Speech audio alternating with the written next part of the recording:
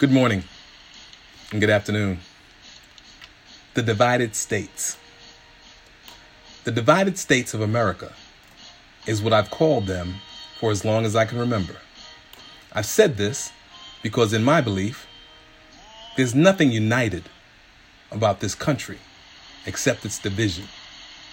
Not simply divided by the divisional lines of demarcation, but cultures, religions, ethnicities, races, beliefs, levels of income, and politics. Don't get me wrong, diversity can be a good thing, except when the few of power and privilege use that diversity adversely against those that are diverse and weaponize the division. The country has been divided since and before the cruise of 1619.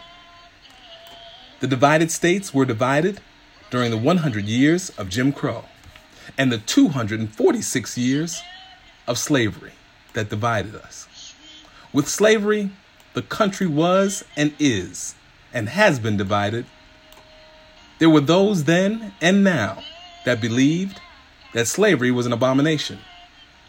And there are those that don't think it was a bad thing at all. There are some well-spoken politicians elected to office that have said the slaves were fed well and had stable work. Yes, that's been said. As preposterous and ridiculous as that sounds, it exists in today's world, in the 21st century. Slavery was not just a Southern cancer, so don't fool yourself into believing that. Slavery became an institution that was part of the fabric of this country, and the division was sewn in with the years that followed. In 1789, in addition, slave owners were comforted by the Constitution. Not because it mentioned slavery. It never did. Nor did it have to. With the 3/5 clause in effect. In essence, in the Constitution, as Negroes, we are only 3/5 human. Or we don't count. At least in the eyes of the privileged and the empowered. Are we whole today? Well, you tell me. With that, there was free reign for the slave owner from 1619 until 1865. Slavery was a cog in the machine that made America work. Slavery was an integral part of how America grew into the country that it is today. By the way, that little factoid was not covered by any history books that I read growing up in the South Bronx in New York City, nor the fact that there were 16 states designated as slave states from the 1600s until the Emancipation, roughly 246 years. The states were Texas, Missouri, Arkansas, Louisiana, Mississippi, Kentucky, Tennessee, Alabama, Virginia, the Carolinas, Missouri, Delaware, West Virginia, Georgia, and Florida. There were 14 states that were recognized as Jim Crow states from 1865 until 1965. 100 years. And they were Oklahoma, Texas, Missouri, Arkansas, Louisiana, Tennessee, Mississippi, Kentucky, Virginia, the Carolinas, Georgia, Alabama, and Florida. Let's go back to 1492, when the Italian terrorists sailed the ocean blue. Christopher Columbus arrives in Native America to take the country away from the Native Americans, the so-called red man, who were, by the way, considered red. They were of a different color than Chris and his minions, which by their account, they had the right to take whatever they wanted. In this instance, the red man was the victim of the terrorists, and history tells us, if we are listening, that pigment plays a pivotal role in life and in warmongering. Pigment, in addition, has always been a linchpin, pardon that word, if you will, with this country for longer than I can remember. But history is truth-telling. In my opinion, there were 6 wars that pigment played a role. The first was in 1812. It ended in 1815, which in short was the war that can be easily characterized as the war between the cowboys and so many Indians. Since there were more Native Americans fighting alongside the British against the Americans, or as like I like to call it, the cowboys who invaded a country where Native Americans, people of color, were living peacefully, that had help from the British, that had weapons that could rival the whites. Their land taken by those devoid of color. The second was in 1861, the war between the states. In 1861 until 1865, or as I like to call it, those that wanted slavery to flourish and those that felt it was an aberrant travesty, but also knew, as President Lincoln knew, that slavery wasn't only the horrible thing that it was, but it was also rooted in economics and not his feelings about the Negroes and slavery, especially since he felt that equality between the whites and the blacks, or Negroes, was a foregone illusion and not a conclusion. I cite that because of this. On November 19th, 1863, Abraham Lincoln delivered what he considered to be a few appropriate remarks at the dedication of a cemetery at the Gettysburg battlefield in Pennsylvania to a crowd of about 15,000 people.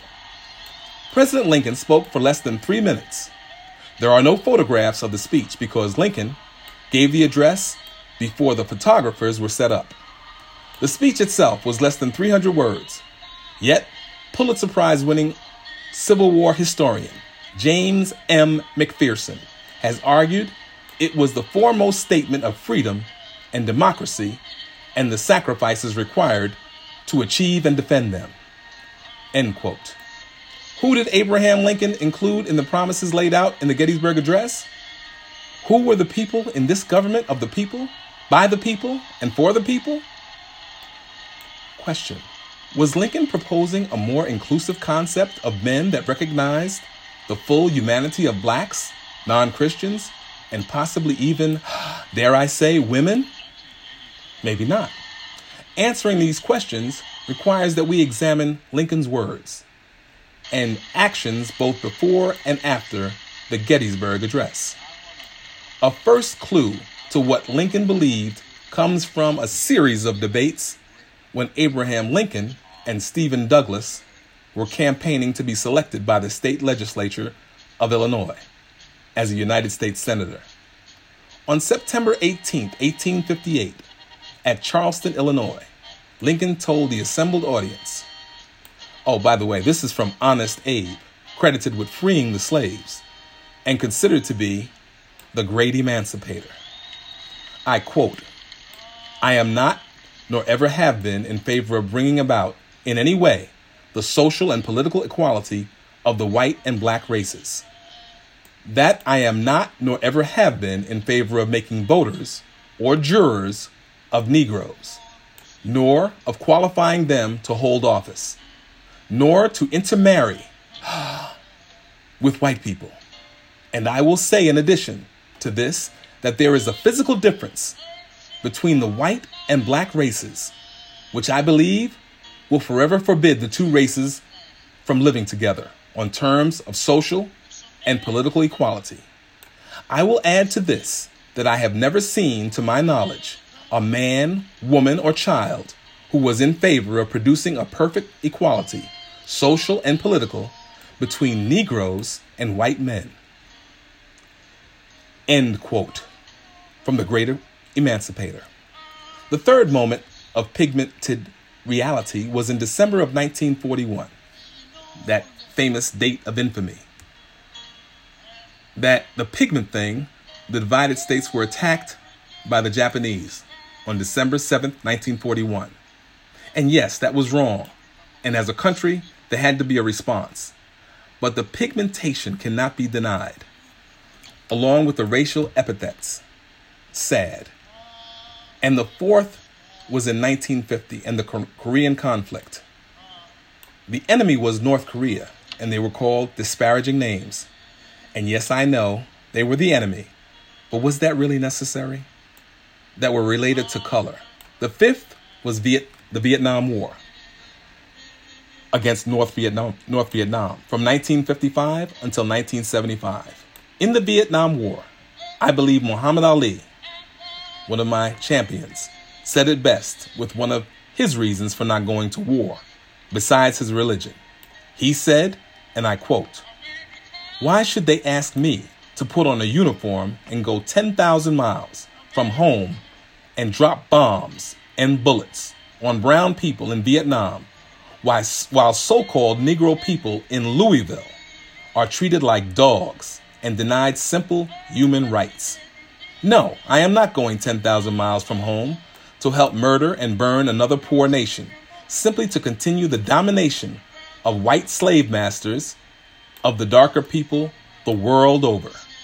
This is the day when such evils must come to an end. I have been warned that to take such a stand would put my prestige in jeopardy and could cause me to lose millions of dollars, which should accrue to me as the champion. But I have said it once and I will say it again. The real enemy of my people is right here. I will not disgrace my religion, my people, or myself by becoming a tool to enslave those who are fighting for their own justice, freedom, and equality. If I thought the war was going to bring freedom and equality to 22 million of my people, they wouldn't have to draft me. I'd join tomorrow. But I either have to obey the laws of the land or the laws of Allah. I have nothing to lose by standing up for my beliefs. So I'll go to jail. We've been to jail for 400 years. End quote. Muhammad Ali. The sixth and current conflict that we are in currently is not any different than the others.